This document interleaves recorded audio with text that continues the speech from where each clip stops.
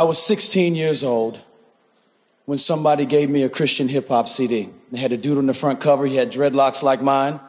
Had a red bandana going across his forehead, a red bandana going across his mouth. And the album was called Bloody Streets. And the dude that gave it to me told me it was Christian rap. And I said, listen, bro, I have no degree at Lifeway Christian bookstores, but this is not Christian rap. This man's about to rob a bank. I listened to the album front to back, and the 8th song was a gospel presentation. And I believed on Jesus listening to that album, and I've been walking with him ever since.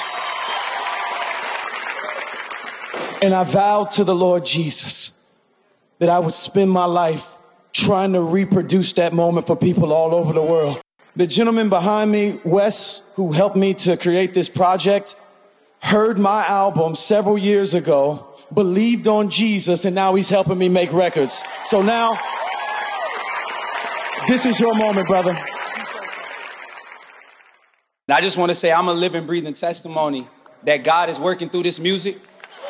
So this award is for all of us, all of the artists out there that continue to refuse to take Jesus out of your music so that you can be more successful. We see you and God sees you. Hey, God loves Christian rap, and I think y'all should too. Thank you. This is for Christian hip-hop, baby. Okay, yeah. Southside, yeah. That's where I spend downtime, yeah. I mean, at night the rap, I check the podcast for the smoke, yeah. Welcome, ladies and gentlemen, boys and girls, to another great episode of Southside Rabbi. Ooh, pre-great. We don't even know if it's great yet. Listen, No. Are you manifesting? In a biblical way. Man, Ameen does everything. in a demonic way. Add profit to this man's title. Oh no! In Prophet a biblical. Ameen. See, this guy to my left can't say anything because the person that we have to my left, KB's right. That's right. Is first of all, Jermaine Dupri who? Yes. Rick Rubin who? What? Quincy Jones who? Who is Nile Rodgers? Oh, never heard of him. Who is RZA? RZA? I don't know any of these folks that can hold a candle to the man. Let me tell you something. When y'all walk into heaven, whatever song is going to be playing is going to be produced by this man to my left. We Are the Good. It's going to be produced by We Are the Good. He's going to be in Studio 7 in heaven. Behind the boards. Is this really how we start this episode off? Yes, with our Lord. And the Lord is going to be pull like, Jesus aside and say, hey, I think we should add horns here. Listen, and then the Lord. I read Isaiah 6. Yes. I thought I love the part about the holy. Yes. But there was just a lot more you could have done with that. And then he's going to pull up and say, you know what I think would be great for the music that we have here, Lord, is, you remember that trumpet that y'all, the final trumpet? Yeah. We should put that right here. Yes. And then we put that here, then I think that it's going to make sure, it's going to take it all away. Worship will be. I'm talking about the notch. praise that you will get from that record, Lord Jesus. And I think that the Lord is going to be like, you know what? I can't. I can see that. I can't. Literally, I can see that. I saw it before you said it. So, yes. Let's do that. He is going to be the director over that music in heaven, produced, running Studio 7. I'm Studio 777. That's what we should call it. Studio 777. Studio 666 is on fire in a bad way. That one is permanently closed. He's like, Lord Jesus, what's going on with that studio over there on the other side of New Jerusalem? We don't talk about that. Hold on, that one is defunct. Spiritually.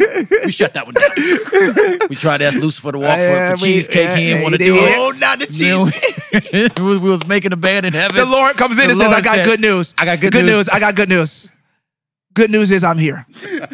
Bad news is I'm shutting down the studio. Shutting down the studio. If you don't get that reference, then you didn't grow up in the 90s. Exactly. Oh, exactly. Or early aughts. Yeah, So we got our homie Wes.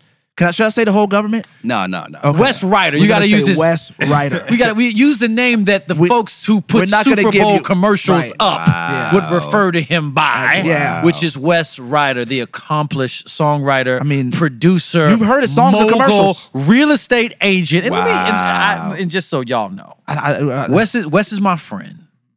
He's my brother in the Lord, church member, co-laborer for the kingdom of God, in the interest of winning the entire city to Jesus. Yes. Loves Jesus. But he is also the creative genius behind just about everything that I have released in the last 3 years. Wow. That's a fact, though. Yeah. With the pen, with the production, with the vision. Wow. This gentleman has been my right-hand creative, and I literally, and I tell him this often, and I'm glad he doesn't make this, he doesn't put this in the invoices, but I could not do what I do without him. And I'm very, very grateful for him. And you heard in the intro of this episode, me doing what I think was right. I appreciate those who found it noble and honorable, but I think it was the right thing to do. Which was to give God thanks for the winning the Dove Award for Album of the Year, but then giving the mic to Wes. Wow. Because that moment was special for many different reasons, but certainly because God had done this powerful thing in his life, taking him from being lost to T-Mobile, finding Jesus. And he worked at T-Mobile with my wife. My wife worked with him at T-Mobile. I did work with your wife at T-Mobile. We was in the same training class. And then finding Jesus and then becoming a just world-class powerhouse behind many of the songs you like of me and other artists, and then outside of us. I was going to say, because y'all have actually heard Oreo commercial. If you see an Oreo commercial in 2001, excuse me, 2021, I'm sorry, 2021. In 2021, Oreo commercial that they did play at the Super Bowl that year. You know what it was Wes's voice. The funny thing about that commercial is I didn't know you did it, right? Me and my wife was watching the commercial, and I literally said to Jasmine, Jasmine, that sounds like Wes. And she was like, that does sound like Wes. And I was like, we tripping. Yeah, I was like, we tripping. Why would he randomly be on told us or Oreo? something. Like, and I was like, why would he be on that? He would have said something. Like, I would have known something. So funny. And then I found out like 6 months later that it was Wes. Yo, that happens to me at least once a month with this dude. Yeah, once a month, I'm just minding my business, and I'm like, I'm pretty sure that's Wes. I'm pretty sure. Or Kadeem. Yep. Or Quentin. I've heard Wes, Kadeem, Quentin stuff everywhere. Yes, Ryan Garcia boxing documentaries. UFC stuff. Everywhere. For sure. So the man is accomplished, and we'll give him a chance to speak here in a second, but we just need to make sure that all the flowers are laid out. The edible arrangements are here because we're grateful for him and what he does. Man, there was one more thing I wanted to tell people about you. This brother also has other side hustles. So he has a very profitable Airbnb business. He also has a rental car business on the side. I would not be surprised if you were just, he is one of them dudes that I feel like I would like want to go try to learn Spanish. Right. And they give me a link to talk to my teacher. Right. And I open the link. And it's Wes. And it's Wes right there. Oye. Hola. ¿Qué tal? I'm like, when did you start teaching Spanish? He said, oh, bro, I do it on the weekends, bro. It's really lucrative. And then he'll send me a PDF on how I can get in, bro. I am not joking. You like to invest. That's how he thinks. I have PDFs in my phone. That's a fact. Of multiple billion-dollar ideas that he has invited me into. That is crazy, bro. Anyways, all right. Oh, my God. I had to share that. Y'all are fools, Wesley bro. Snipes, Wes the writer, West Side. Welcome to Southside Rabbi, my Thank brother. you, guys. Thank you for such a warm welcome. It was a bit embellished, but That's true. I detected no lie. Exactly. But I appreciate it. So we want to have a conversation about Jesus' creativity in the music industry. But before we do, we like to know, the people need to know more about who you are. Talk to us about the man behind the miraculous. Okay. Well, I feel like I must preface all the stuff that Dave said with I am just a man, first of all. No, you're not. I am. There's man and then there's Wes. That's right. And then there's God. That's the order. Man, Wes, Nephilim, God. Now go ahead. So stupid, man. Yeah, so I'm Wes, writer, like you said, songwriter, producer. I do a little bit of stuff. Whatever pays the bills. You know what I'm saying? And the vacations. And somebody. I mean, and the Teslas. Go ahead. Okay. I'm sorry, I love Jesus. I love music. I love creativity. Yeah. I love these brothers. I love them enough to be on camera. I don't do cameras. That's true. I'm gonna Too do this. humble. I'm gonna do this with them today because I love them. So I mean, that's Thank me, you, bro. man. I'm just me. So you started in Virginia. Yes, Yes. VA 2 Born up, and 2 down. VA, 2 up, 2 down. 804, 804. 804, whatever. We refer to it as the 804 sometimes. 'Cause it's a lot of craziness in the city. But Wow. Yeah, from Richmond, Virginia, lived there 21 years, and then decided to come down to. Well, I shouldn't say I decided. God brought me here Yeah. to sunny Florida. Yeah, And I've welcome. been here ever since. Going on 13 years now since I've been in Tampa. what was kind of the transition from VA to Tampa? Like the why? Yes. Yes, man. But Virginia's a much different. I can't really talk about Virginia because the thing about people from Virginia you got to understand is like there's Richmond and then there's Norfolk. There's but Richmond. Virginia is Richmond to us. So it's like a whole you know what I'm saying? It's like separate. Yeah, from like it's like we see it like Norfolk. I'm from Richmond. You know what I'm saying? And then there's other people from Virginia. You know what I'm saying? It's like a similar to I've noticed like down here people will say like I'm from Florida. Some people say no, I'm from Miami. Yeah. It's like Miami's it's like its own country. No, but you don't understand. It's, right. I'm from Miami. Right. You know what I'm saying? So right. that's Norfolk. So that's how Richmond is, man. So it was a different place when I was there. It wasn't a lot of opportunity. Wasn't a lot of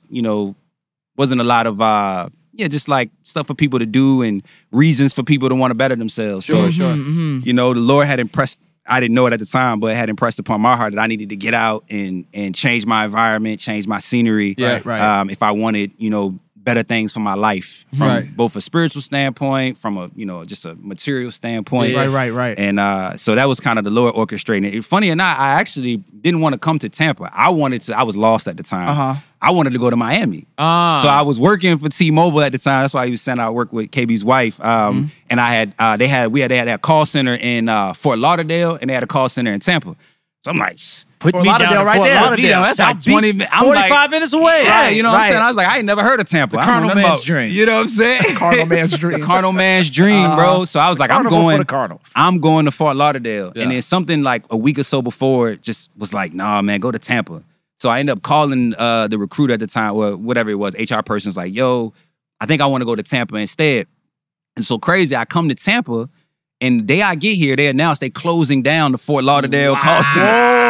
So everybody from Fort Lauderdale had to come to Tampa if they wanted to keep their job. Wow. Yeah, so I was in training class. It was like half of the training class was people that came from Fort Lauderdale and half of people was from Tampa. So I was like, dang, man. So that was kind of the beginning, I think, of God starting to like really like show himself up in a way where I was like, wait, this is weird. Yeah, things this is above me. Making This is too higher. much sense. This mug feel orchestrated. Yeah, it feel real orchestrated. So that was the beginning of, like I said, That's powerful, actually. the beginning of the end for Wes and the birth of, I guess, WesWriter.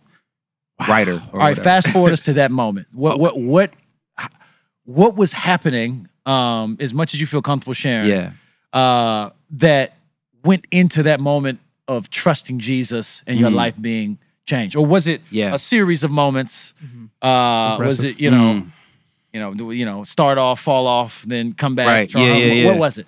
Yeah, man, I think so. I think it was a combination of like for probably 15 years before I got saved, I had been wrestling with God.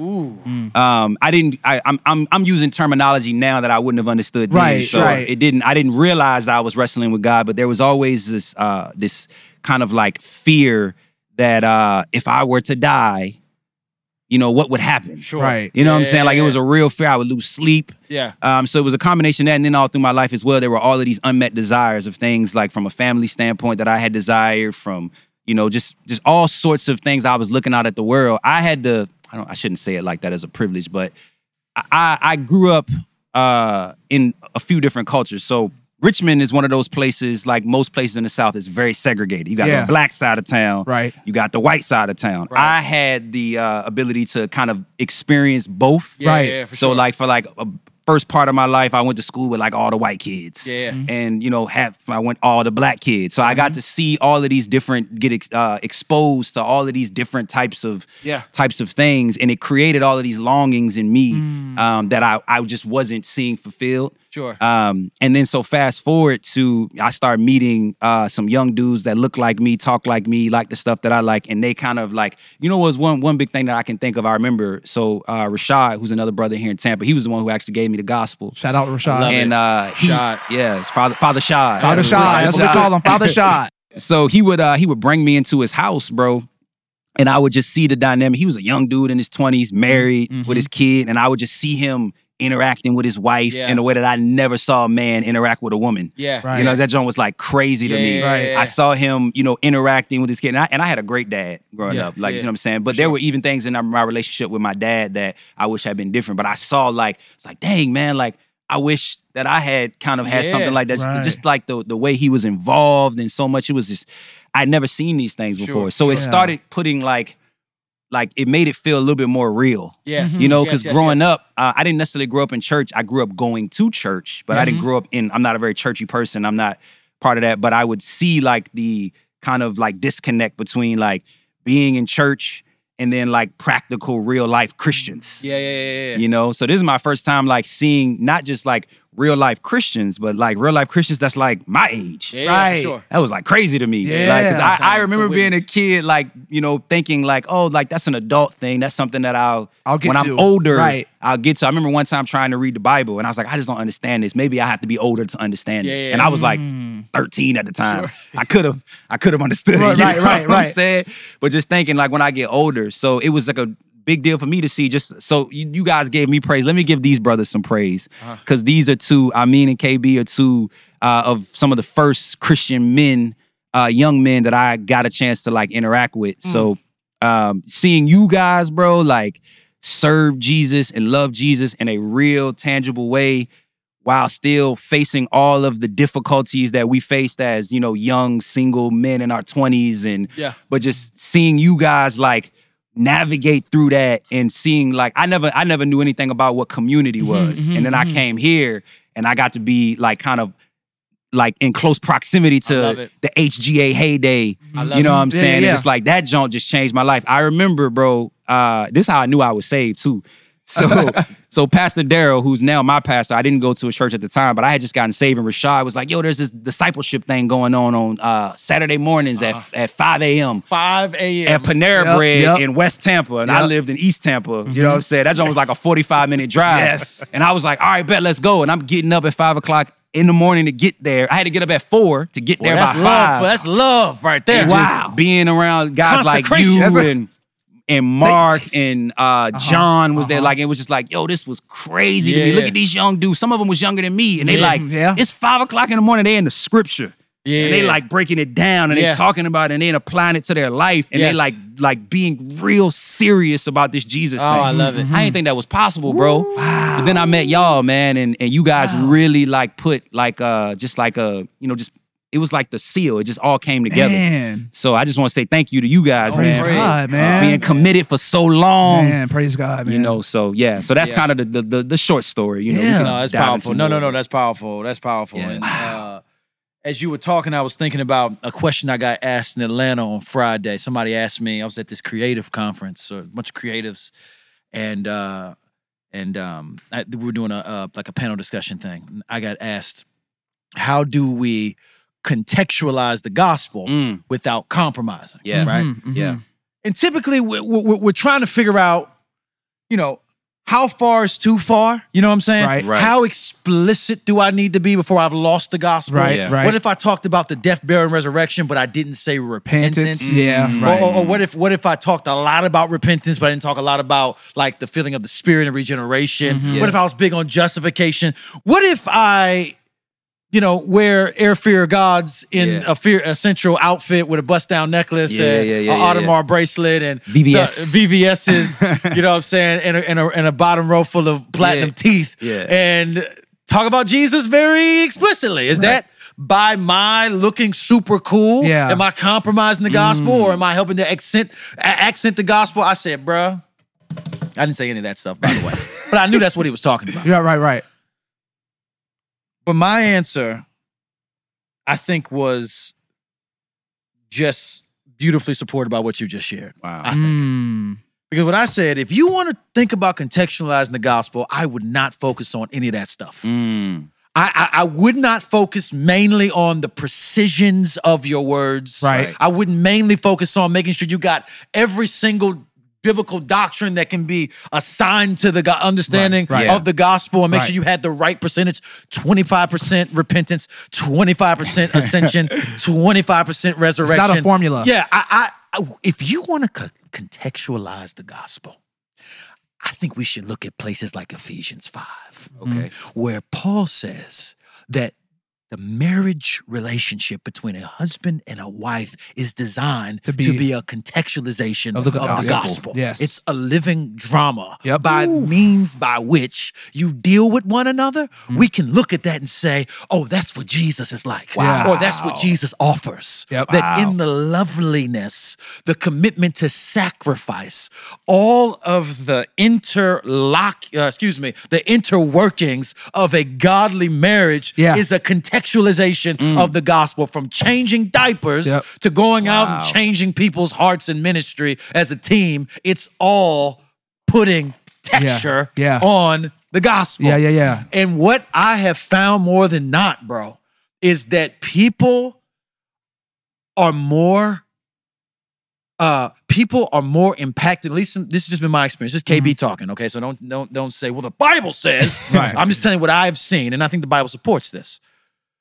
People seem to be more impacted by how they are moved by a life that loves God than they are by a dude that's good at talking about his love for God or explaining it. Even if you can do it well. That it's not explanation per se that moves the heart, bro. It's demonstration in a life lived, bro. And I think it's just a good reminder.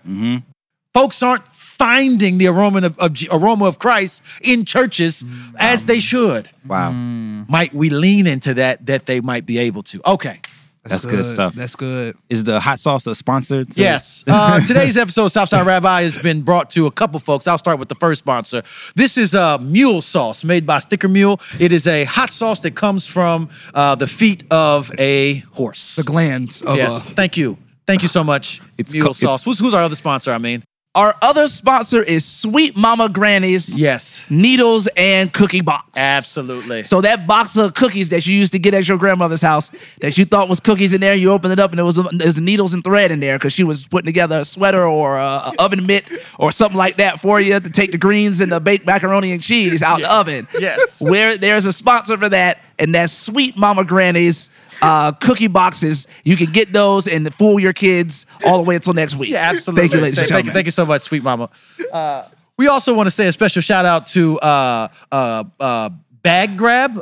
It's a company that created a container for all of those bags that you don't throw away when you leave the grocery store and they're stacking up all over the place and creating hazards for your children. What they have done is they have eliminated the struggle where you can keep all those bags that you will use at miscellaneous times throughout the rest of your life. Are there any other? Black people get 15% off because we know that y'all Black don't people want and to buy. Hispanics get 15% off. And I know you think that might be racially motivated. It is. Go ahead.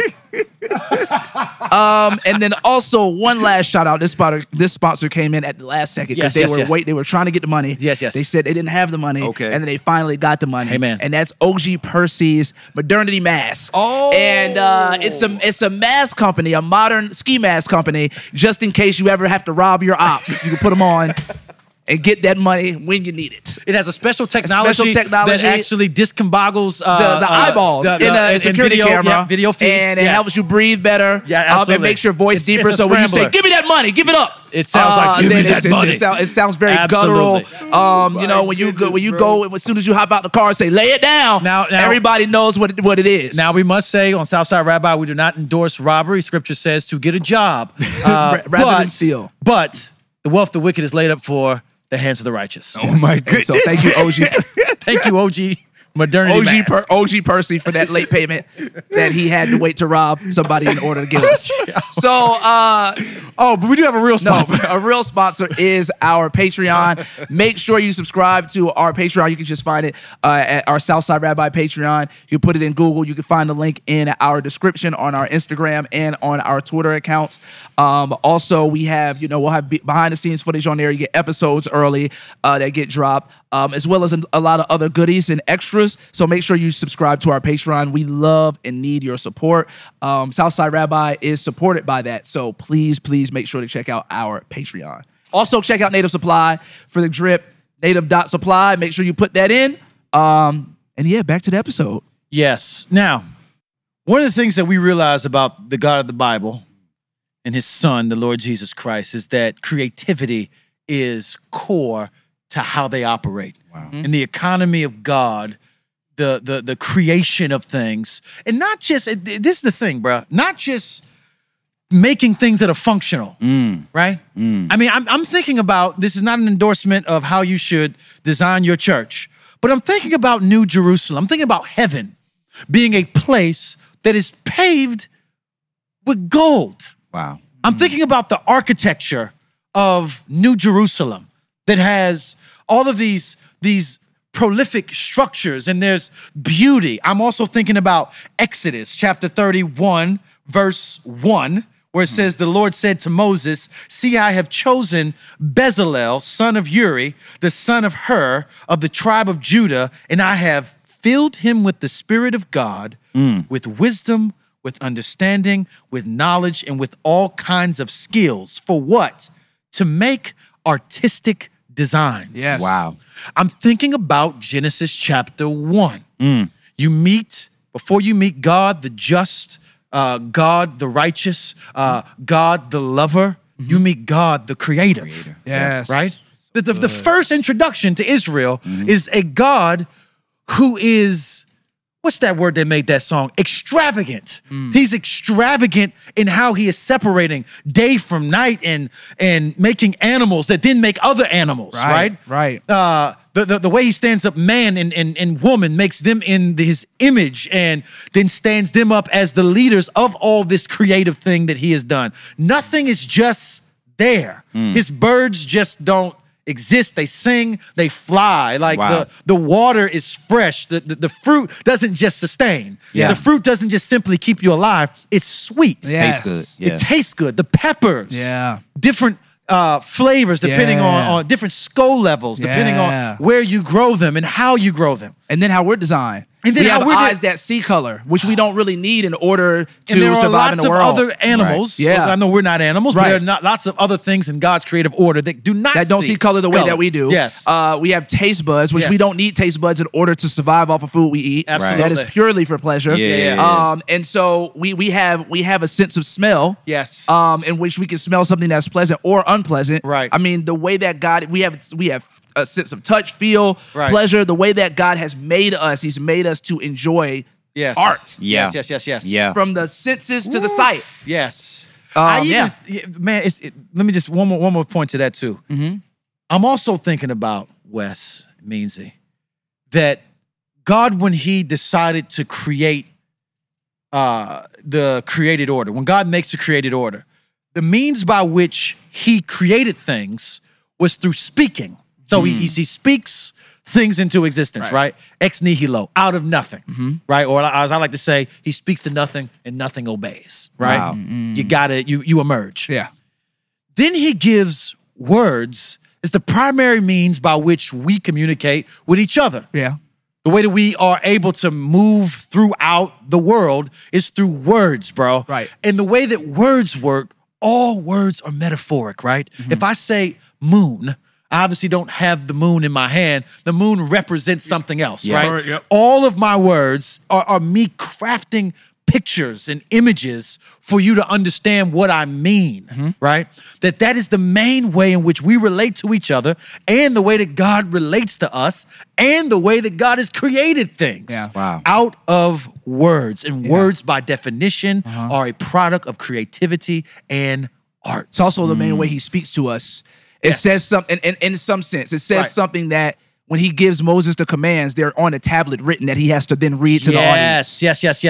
And he didn't just speak of it via memory. He didn't download it into Moses' memory, and Moses came down off the mountain and said, this is what he said. It's on tablets written by the finger of God, which I wonder how his handwriting was. Probably awesome. It was probably amazing. Probably in cursive. Speaking of the tablets, Bezalel and his team of creatives, bro. This is wild. Ooh, God's creative team. Exodus 31. God's creative team. Guy had like a creative director. Yes, a creative director for he had the a children of Virgil. God. He had a Yay. He had a, you know what I'm saying? No. He had a Virgil. He had a Yay.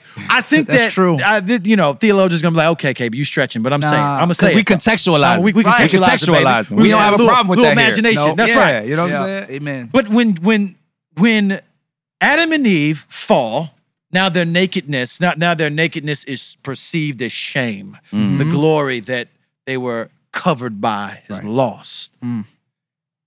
They begin to fashion clothes for themselves. The word fashion is used in the text, bro. Wow. They fashion clothes for themselves, and God slays an animal and remakes their outfits into something better. Wow. Which institutionalizes clothing as a representation of two things, I would suggest, at least two things. Come on. Man, come on, theologian KB. The first thing is a representation of what we lost. Your favorite theologian. That we, stop it. Sorry, it's a representation of what we lost, bro. That we are now having to cover that which was assumed as beautiful. We lived without suspicion with one another. Now we are covering. Now we need this covering as a testament to the glory that we lost. The second thing I think it says, though, King, is that God is always going to cover you better than you can cover yourself. Wow. I think that's what it's saying, bro. Wow. And that is another reason why I think fashion is important. I know somebody's like, yo, it's a leap. I get you. But I think that in the clothing that we wear, a part of us upgrading our style, us putting on things that reflect who we are, is a reminder that that's what God does for those who love him. Wow. He is constantly covering you in a better garb, a more beautifully sort of blended experience for your outfit. Wow. I think there's a connection between fashion and faith. Your soul. Yes, bro. He is dressing your soul. Yes, bro. I think so. With that being said, you people at home, you may not ever get to wear the clothes that God made in the garden, but the second best thing you could wear, yes, is native supply. That's all we gotta say. We have been trying to match the clothes in the garden, and we are very close. But I'm telling you, we have our team of experts. They are combing through Genesis. Bro, but in speaking of the tablets, Bezalel and his team of creatives they were commissioned to make sure that just the case that held the tablets was well designed, beautiful, with precious metals, bro. Yeah. This is the first place in scripture that we see someone is filled with the Spirit, and it's in reference to them creating, fashioning, and building. Listen, all I'm gonna say is KB's Cash App is gonna be on the screen, and if y'all know what's going on, make sure that y'all hit that mug. Y'all got the soundboard. We can drop like a funk flex bomb. Funk flex bomb, man. Yes. But if you are a creative in the kingdom of God, you should feel honored and seen right there. That the first time someone is filled with this, the phrase "filled with the Spirit" is used is in reference to a creative. That's good. That's crazy. Okay, that's amazing. Filled with the Spirit of God. Come on. With ability and intelligence, with knowledge and all craftsmanship. Yes. To devise artistic designs. Yes. To work in gold, silver, and bronze, and cutting stones for setting and carving wood, to work in every craft. Wow. Craftsmanship, artistic designs, working in every craft, filled with ability, intelligence, and knowledge to do those things. Yeah, brother. Wow. By the Spirit of God. By the Spirit of God. God's purposes. God is a creative, bro. God is a creative. And he creates other creatives. And this is the last thing I'm going to say, and then we have a guest. I know. That's what my mom always says that. My mom listens to every episode. She says, you have guests on, but then you and Ameen do all the talking. All right. Note it. So sorry. But I'm sorry, Mama Versions. This is good. It was important for God that whatever was holy was dressed in things that reflected God's holiness. The Ark of the Covenant was a beautifully crafted piece of creative genius that held the Ten Commandments. But remember when the dude touched the Ark and dropped dead? Remember that thing happened? Immediately. Yeah. And we always make that point that he assumed that his hands were cleaner than the dirt. Yep. You should have just let it fall because the dirt actually is far cleaner than your sinful hands. Right. Wow. I love that. God People bless say it all whoever the time. came up with that. Whatever. But it also says that the holiness within the Ten Commandments, the Ark, was not lost on the architecture, that God saw it as a unit, that it was not complete until there was an ark that was beautiful that held the holy thing. Wow. I think that you also see that with the priests and their outfits. Right.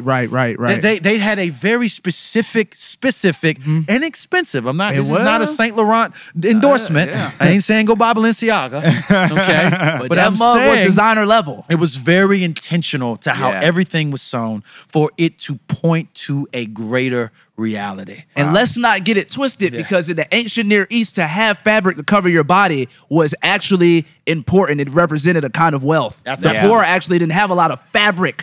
Fabric was expensive. They didn't live in a time like us where you go to Walmart or the corner store and get a t-shirt. Like synthetic fabrics to be able to make stuff. Like, so there is something to be said about that, though. That even that the priest having that kind of fabric, the ephod, the everything. I mean, go ahead. Sorry. Yeah. What does this mean for Christian artists? That's the question that I was trying to get Even to. before you get to the Christian artist thing, I just think, just acknowledge, because this has been a thing for me always, is like, how good is God that he gives us this kind of medium to experience him? Right? You know, I remember being younger, so after I've had my thing and I started kind of wrestling with God, I had an aunt who got saved. And I remember one time I was probably 12 or 13 years old, and we were on family vacation in Myrtle Beach. We used to go to Myrtle Beach every year. And I remember her taking me. I wanted to go to the beach, and she was like, "I'll go over there with you." So we walked out. It was me, a couple of my cousins, and my aunt.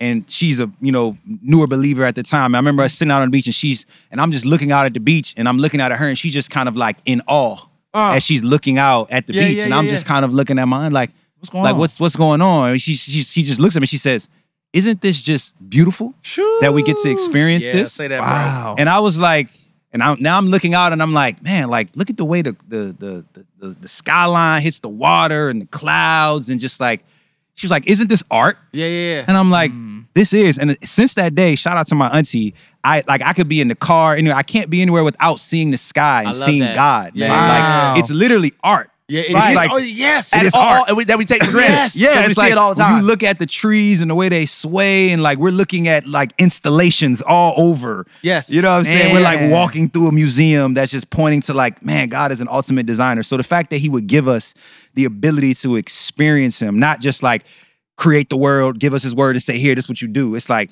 he don't even just that. It's like, no, you get to like experience God. You get to see, you get to taste, touch. He is literally in everything. We had them donuts. Them donuts was fire. Them strawberry shortcake. Fire. You know what I'm saying? Hope this don't sound too blasphemous, but God was in the donut. Yeah, absolutely. You know what I'm saying? In the sense of like, man, that tasted really good. You could tell there was time, and they were very intentional about the ingredients, how they presented it. Like as a Christian, like that's the beautiful thing about us, is we get to experience our God all the time, everywhere, every day. What other religion gets to say that? Come on, sir. Who gets to say that? We get that. We have that privilege. Amen. To just be walking around and just like, man, God, like, okay, I see you. Bro. So yeah, that's just always been something that's been on my mind too. You know, so good. Very well said, Wes. Wes, you brought to mind that old anecdote that folks would give about the showdown between the atheist and God. Okay. And the atheist is like, hey, we figured out how to make man. We don't even need you anymore.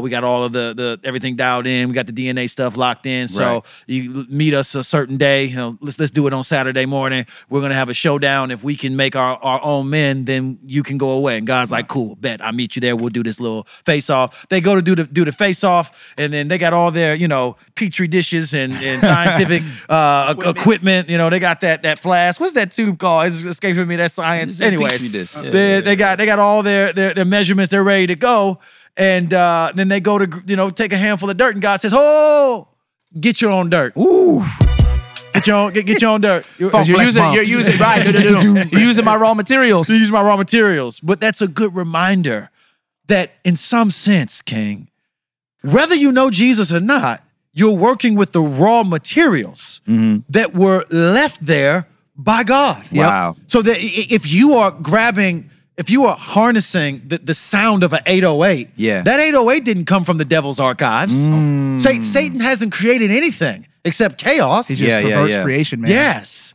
We are dealing with Man, a God who has left us a treasure trove that we open up and get to rifle through, finding things to make beauty and wonder and glory. Yeah. And God was so gracious that his common grace has allowed everybody to eat at that table. Yep. Yeah. The difference is what C.S. Lewis said. C.S. Lewis said that the difference between those who are creating to the glory of God and those who are unaware of God's glory, or blinded to God's glory, who are also creating beautiful, wonderful things, is they don't realize that all creativity is the lobby to heaven.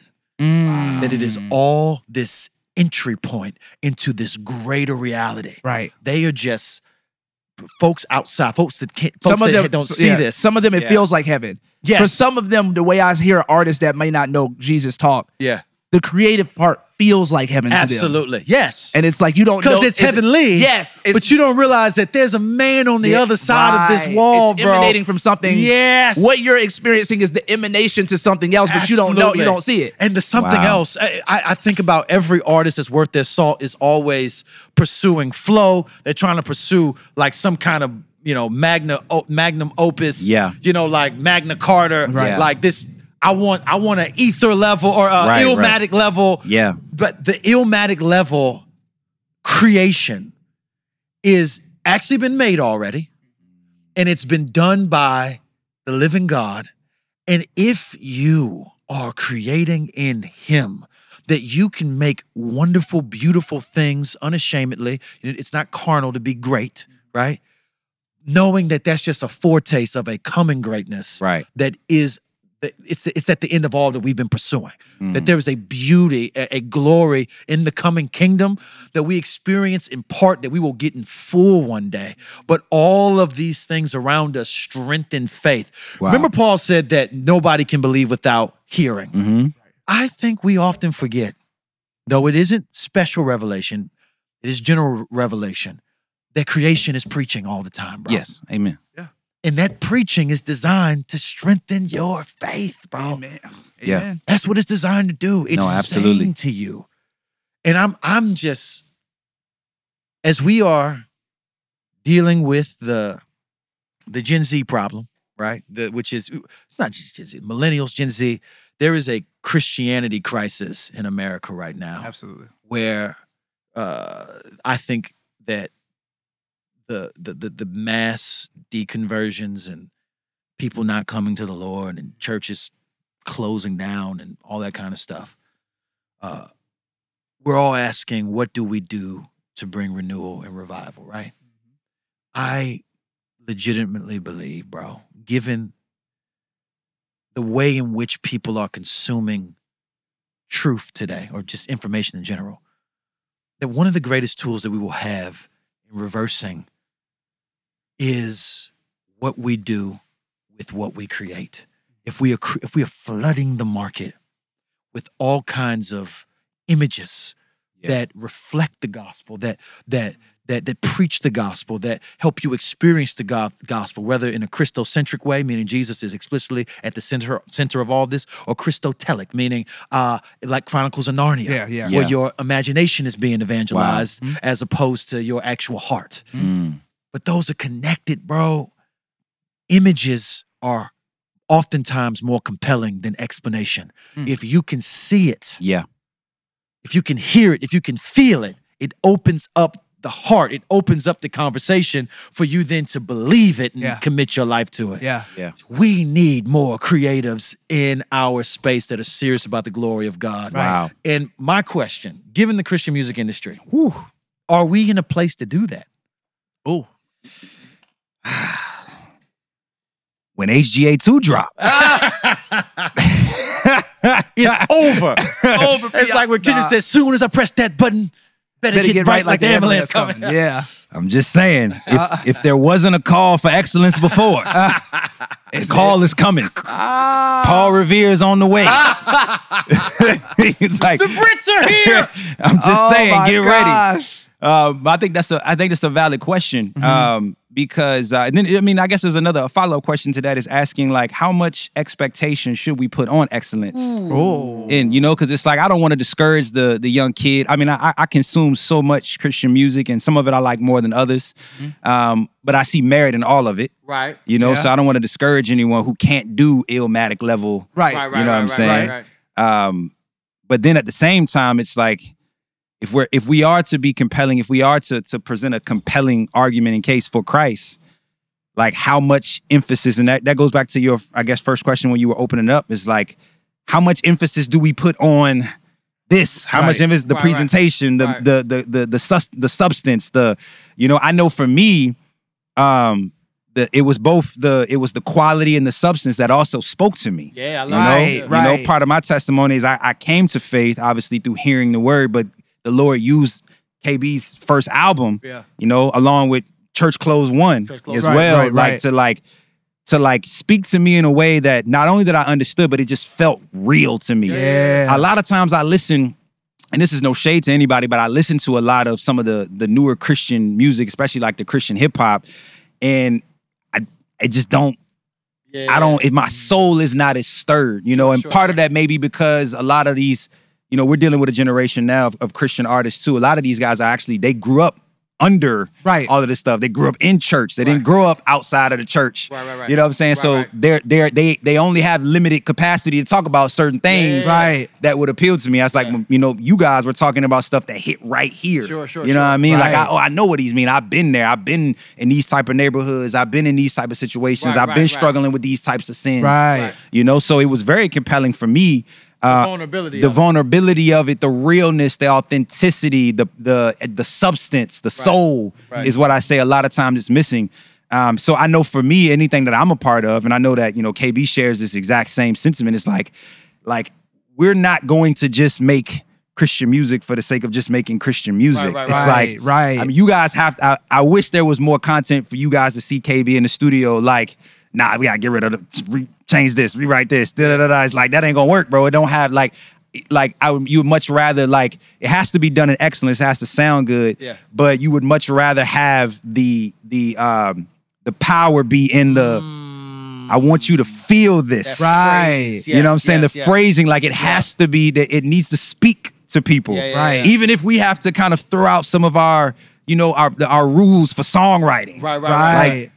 Let that not get in the way of God speaking through this song. You know what I'm saying? So I know for me, that's important. I want to have that be a part of it as well. I love it. Because that's my testimony. I love you know what I'm saying? Yes. So I'm just trying to recreate what happened to me for others. Yeah, you know? Sure. Yeah, and that is, like I said, is not to discourage anyone who, may not be that deep with stuff yet, because it's a process. You know what I'm saying? It's a process, yeah. I think that excellence is a good point, because I think we've also been prone to make an idol out of excellency. Right, so where, right. True. Also, excellency can they say don't let perfection get in the way of greatness. Right. Mm-hmm. And I think that you can say that with excellency too, where it's like, if this thing is not perfect, then it is not good at all, or it can't be great. Right. Because oftentimes greatness, I mean, listen, Jefferson Bethke, okay? That's my guy. I love Jefferson. Yeah. It's a good dude. Is that how you pronounce his last name? Bethke. Yeah. Bethke. Jefferson Bethke made a poem. This had to be like 10 years ago. It was probably more than that. Yeah. On why I love Jesus and hate religion, or something like that. Yeah, that was more than that. I was brand new in the Jefferson would say. He said it. It was not artistically great. It was not artistically great. And that there was a whole bunch of other Christian poets that were leaps and bounds ahead of what he did. Yes. And he did not do it for it to blow up. He did it as a project for his friend that was taking video classes. Right. And his friend was like, hey, I need to try to test out my editing skills. And he said, well, how about I just do this poem? Right. And it blew up. Yes. To the point that overnight, literally over. I talked to him about it. Yeah. Literally overnight. And it was on World Star. It was on World Star. You put it on World Star? No, World Star put it on World Star. And then Jefferson Bethke made another follow-up video. And again, the artistic, I don't think he was originally a poet. He wasn't. It was just He kinda said like, it in an interview. You need some poetry? Let me try it. Yeah, He did another one. That one blew up. Wow. And World Star, I'll never forget it. They put in the caption, he's going off again. Oh, I didn't see that. I didn't. Wow. They were saying like, this dude is killing it. He's snapping. Yes. Now you got poets. I remember talking to one poet in particular. The poets were not that were choking over the fact that it was the excellency level was low. Right. Yeah. This was not somebody who was not a world-class poet on any level. Right. But he's getting a world-class response. Right. Which didn't make sense. Yeah. It was not a world-class poet, but he got a world-class response. Got a book deal out of it that became a New York Times bestseller. Yes, he's a New York Times bestseller today. Yes. Wow. That was the same title as the poem. And he's killing it. He's a beast now. Yeah. Several different companies. Absolutely. The dude is very smart. He's a good dude. A good guy, yeah. Anyways, the point of the matter is, in his case, the greatness was really being measured by the impact, not necessarily by the excellence of the product. Ooh. That's a fact. And what I'm saying is that there's something that we need to be instructed by in that. That if you are creating something that is impacting folks, then the measurement is not, was it as good as Mike Todd serves? Right. You know what I'm saying? Yeah. The measurement becomes we're measuring it at the point in which it is impacting people's lives. Yeah. Right. And if people are being, let me one last anecdote. I did this show many years ago, bro. This was before I kind of traveled with a team and I, just kind of doing the Chitlin circuit. And I got to this. I got picked up to the airport to do this show somewhere on the East Coast. Can't remember where it was, but anyways, I got picked up by these two dudes. It was two white dudes with braids, and they were wearing like hip hop culture stuff. But they didn't sound like White Boy Bad. You know what I'm saying? Okay. When we say White Boy Bad is just it's like just a white dude that grew up in the hood. Like he grew up in the hood. He sounds like he's from the hood. That's right. And it's not him trying to be like that. He really is a reflective of his environment. He doesn't know any other way to talk or to dress. We call that people, what he likes. We call those people White Boy Bad. His wife, his girlfriend is black. Yeah, he smokes Black and Miles. He smokes Black and Miles. He got a do-rag going with no waves. He like Newport menthols. Drive a Cadillac. He drives a Cadillac. He got a Caprice. An Impala. Anyways, see, they weren't like White Boy Bad kind of dudes. They were like, they looked like they were dressed up as rappers. This is what it looked like to me. But it's whatever. So I got to this place to do this show. Both of the dudes were very sincere. They loved the Lord. We had a great conversation on the ride to the venue. We get to the venue, and my assumption was that most of the people were there to see me. I'm gonna reach records. He said, listen, man. You know what I'm saying? I got a #1 album. Yeah, right. I was wrong. Bro, that place was filled with a bunch of urban kids. Many of them from an outreach program that they did to JDCs. And they were there not to hear me rap. They were there to hear them rap.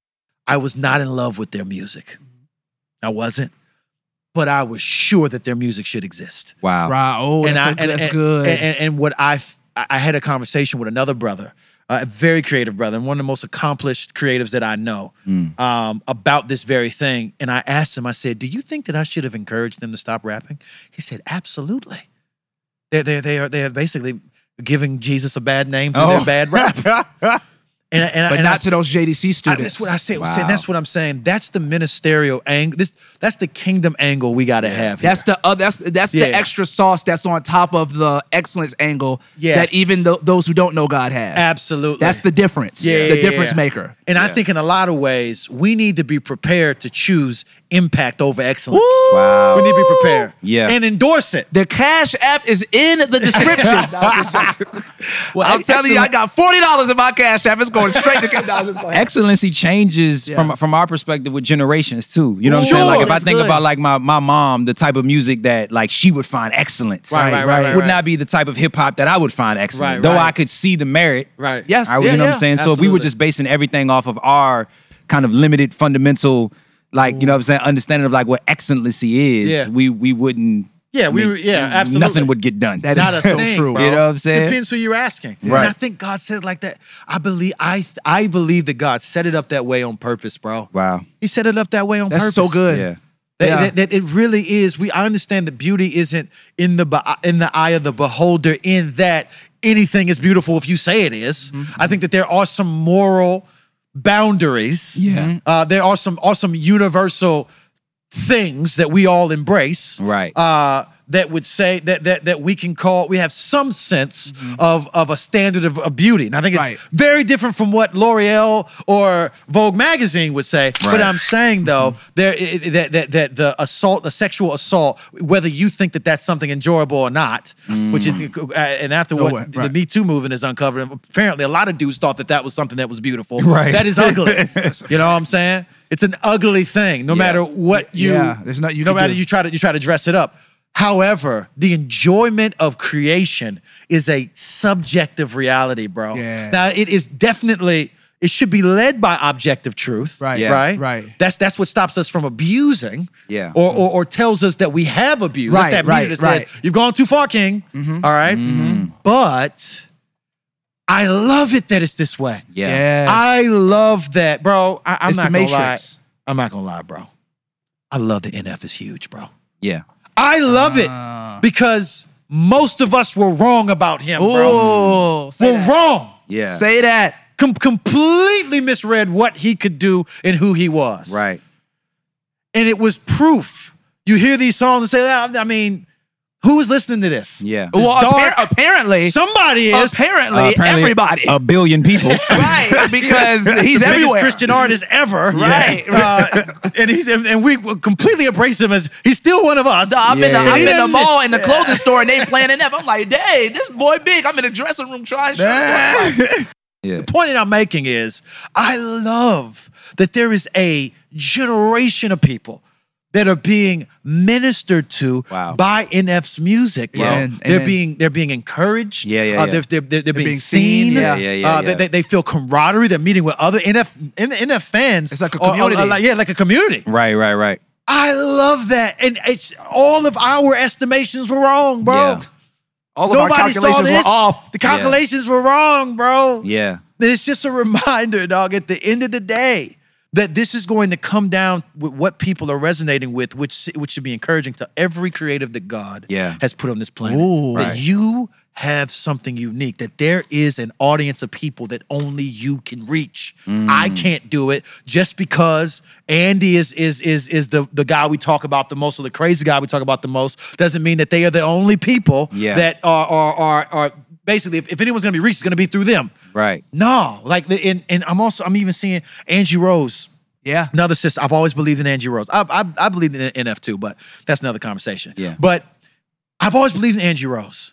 Angie Rose is blowing up right now, bro. Yeah, She's getting like 1 million plays on her reels. Now, put that in perspective. I've gotten 1 million views on nothing that I posted on Instagram. I love that, bro. Yeah. Because she was, in a lot of ways, navigating in a male-dominated industry that does not see the value of female artists. Man. Same thing with the Win Crew, with Wande and Portia. These sisters killing it, man. Are becoming sent, and what are they doing for the kingdom?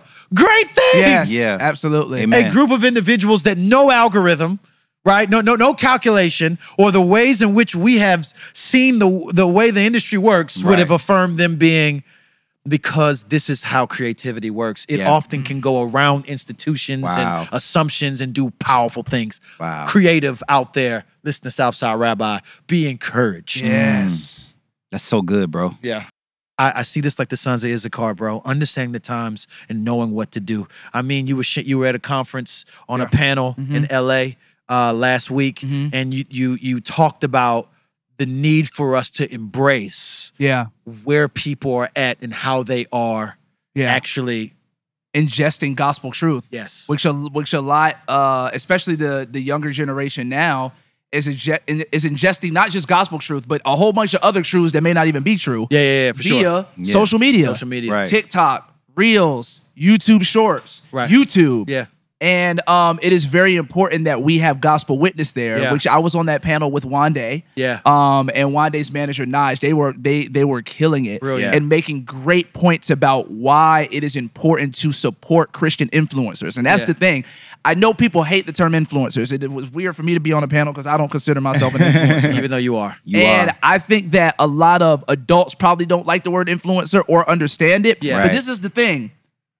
This is what we said on the panel. You all here, which a lot of folks were a little bit older than us, some a little bit, some much older, and we were saying, yo, you all may not like the idea of influencers being platformed up here, especially when we're talking about gospel and how to impact the youth. Yeah. But the fact of the matter is, though you may not care about influencers, your kids do. Woo! And that is who they are learning from. Yes, sir. Why do we've talked about it on the episode about how all of these young men are embracing all of this kind of toxic masculinity stuff from the Andrew Tates and the Fresh and Fits and the Kevin Samuels because they are learning it through influencers. Yeah, for sure. Yeah. So and all of it is coming from the internet. It's just coming from their TikToks, Reels, YouTubes. That's where they're getting all of this. They're not going to a conference. Yes, that's right. They're not going to a top G conference. You know what I'm saying? They're not doing that. They're doing they're learning all of it and ingesting all of it via the internet. Yeah. So what we have to do is push back against all of that stuff via the internet.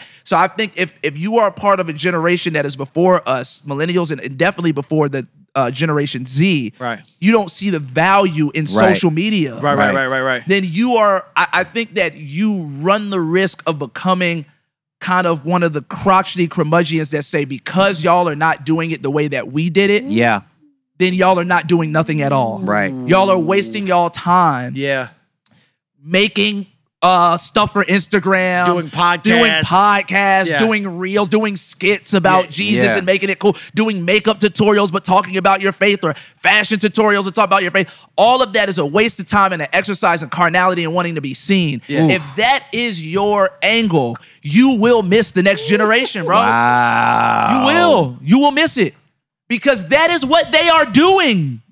That is how culture and society is communicating with your kids. Right. And the people in your church that you don't understand why the young people in my church don't want to be here. Come on, church.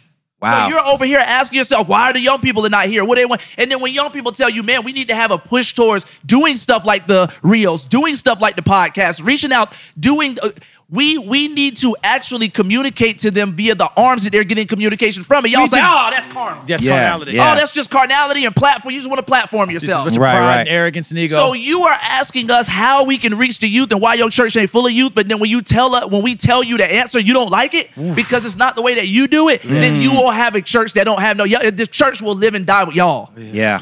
Wow. Once y'all are gone, that's it. Ain't nobody coming up after y'all because y'all cannot get past the fact that the new way in which people are communicating now and getting truth is via these mediums, man. Yeah, bro. Stuff has changed. Yes. You ain't going to Blockbuster to get movies no more. You ain't buying DVDs and Blu-rays from Best Buy. You're looking at everything on Netflix, Hulu, Tubi, whatever, Disney Plus, whatever y'all are using. Cats ain't buying physical CDs anymore. They listen to stuff via Spotify. Yes. So your cars ain't coming with CD players no more. You got aux cords and Bluetooth connection. Stuff has changed, bro. Bro, and if I could just put a bow on what you just said, means this is why creative ministers of the gospel is creatives who are ministers of the gospel. I'm a rapper, of course. But I always see that as a disguise for me, bro. Like I like that. It's an authentic disguise in that I'm really from this culture, right? Yeah. But my real intention, or I can say I'm a double agent, bro. My real intention is that I am a agent of the kingdom of God, and whether I am rapping, podcasting, preaching, writing, doing business deals, whatever it is, I have this other agenda, bro. And what I was in Atlanta. I was in Atlanta on Friday, and I spoke at this creative conference that I referenced earlier in this episode. And before I went on stage, I got really emotional, bro. Because I'm looking around a room. It's like 1,500, maybe 2,000 creatives, bro. Filmmakers, graphic design artists, singers, rappers, spoken word, preachers, teachers, leaders. All of these people that rely on creativity and innovation to lead in their ministries. And they're sitting with, they came there to learn from probably one of the churches that does creative ministry the best in America.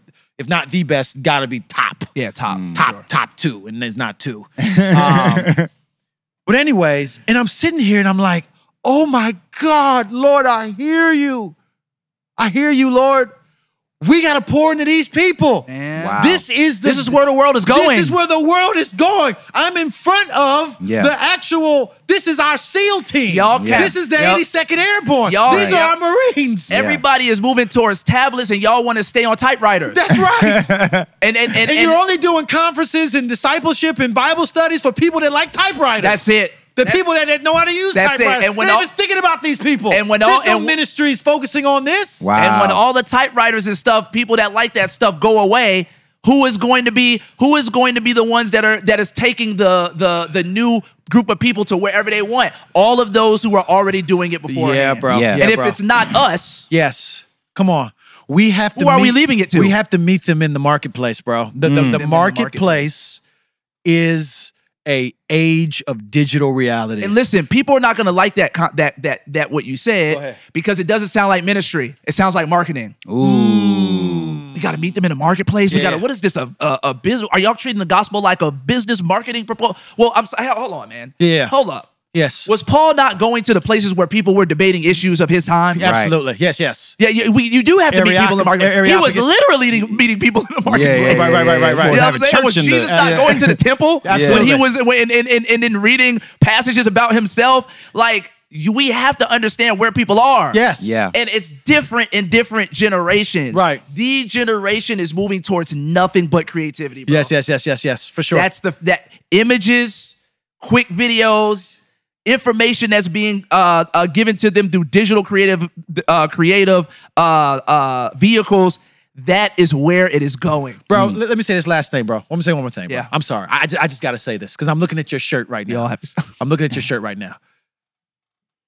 God is a storyteller. It is the means by which he shares everything. Paul says in Corinthians that the entire narrative of Israel happened so that the church... Yeah. It was for you. It happened for us. Yeah. All of the drama, the plagues, the Mount Sinai, everything. the manna from heaven, all of that has happened. The prophets. Yeah. All of it culminates in Christ for his church. A massive story to be instructed by. Meta-narrative. Led by a meta-narrative. That's good. God is a meta-narrative God. He is, man. Okay? This is seen in Jesus's primary way of sharing truth in the New Testament. Parables. A lot of us think that he used parables to just confuse people. Because he was being some kind of sage. Yeah, that's right. It's extra deep for no reason. right. Jesus is talking in parables, even in the text where he says that, I've said these things so they would not understand. It was not necessarily to confuse them, but to show you this sort of, to give you this story that you got to engage with. You can't simply just hear it and get it all in one shot. The kingdom of heaven is small. Okay? That sets you up to have your pearls thrown among swine. Yeah. But you know what brings people in where they say, wait. You said it's like a mustard seed, right? Mustard seeds are small. Mustard seeds are really, really tiny. You know that a couple fit into your fingernail. You're saying faith like that can move a mountain? Ooh. That makes me, that brings me in. Wants to draw you in. What it does is it filters out those who are like, trolls. Yeah. Right. You know what I'm saying? Filters out trolls. Jesus is filtering out trolls. Good. But what Jesus does in the parables is not give you a more confusing way to understand him. He gives you a clearer way to understand him that requires a little bit of heavy lifting. But in the end, you get this beautiful picture of what it is that God is communicating to you. True. He's talking to you in story, but then Jesus climbs on a cross. And it's a story, a true story, praise God. Amen. But it's a story. God could have from heaven said, hey, sin is bad and God is good. Stop it. Stop. Now. Right. Now. But what does he do Y'all better instead? not be in that toilet. What does he do instead? And I'm going to use this as an argument, bro. Y'all better not be in there messing around with that sin. I know y'all not in that toilet. I know y'all in that toilet. I know y'all in that toilet. Y'all stupid. But what I think it says about the heart of the living God, bro, that he cares about you getting it. Ooh. That he steps down and doesn't just simply explain to you. He enchants you with story. Wow. He enchants you with example. Yeah. He says, let me show you how sin is bad. Sin is bad. That's the title. I had to send my only begotten son to become one of you and live the life that you failed to live, to then climb on a cross at the hands of the Roman government, to go through an excruciating crucifixion, to then bear my wrath, all my anger. I poured out on him in full. And then he dies. 3 days later, he resurrects in all power and glory and then sticks around for 40 days. Yeah. Eat some fish. He keeps, a little Old Bay on it. He keeps, I love that he ate. That's a whole nother story right there. But Jesus keeps the holes in his hand and the spear wound in his side and the holes in his feet. For who? Why are those there? Why are you keeping? Because it's an image of what he accomplished for you, my guy. My jarada. My jarada. Come on, bro. Fax machine. He's a walking story. Wow. Of the love of God and the sinfulness of sin. Yeah. Right? Yeah. Bro, what I'm saying is that this is the kind of God we serve. And now we're in front of a generation that only understands things through that lens. Talk that talk. Should we not? And you're already doing it. If you preach on Sunday, you're already doing it. Your sermon is filled with pictures and images. Words themselves, I said earlier, they're metaphorical. We're just saying that disciple, pour in, put resources in those in your church that are leaning into that where people are. Yes. And where people are going. Ooh. This has been Southside Rabbi, bro. Man, listen. Hey, we just warming up for the summer, baby. Yeah, WesWriter. Thank you for WesWriter for joining us. Kevin Elijah, Smooth and Groove Burgess. You feel me? True. I mean the Dream Mean Machine. And we out of here. We out of here. We love y'all.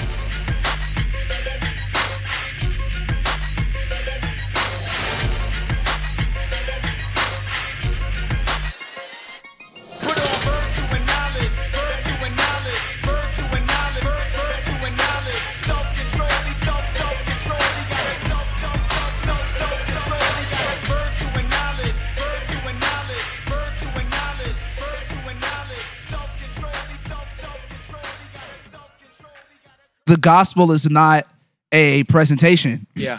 The gospel is a change of life. So when you think about what the gospel is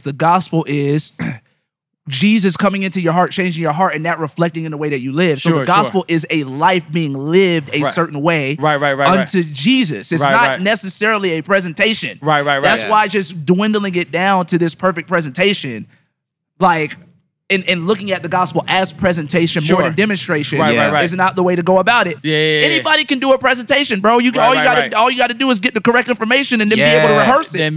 That's all you have to do. There's no power in that. There's no power in that. No the power power in is in the actual transformation that is demonstrated. And life being lived out. So when you see it snap, this is the gospel. Yes. What Wes saw at Rashad's house, this is the gospel. Yes. Me seeing these brothers, this is the gospel. It's not a presentation. It's a life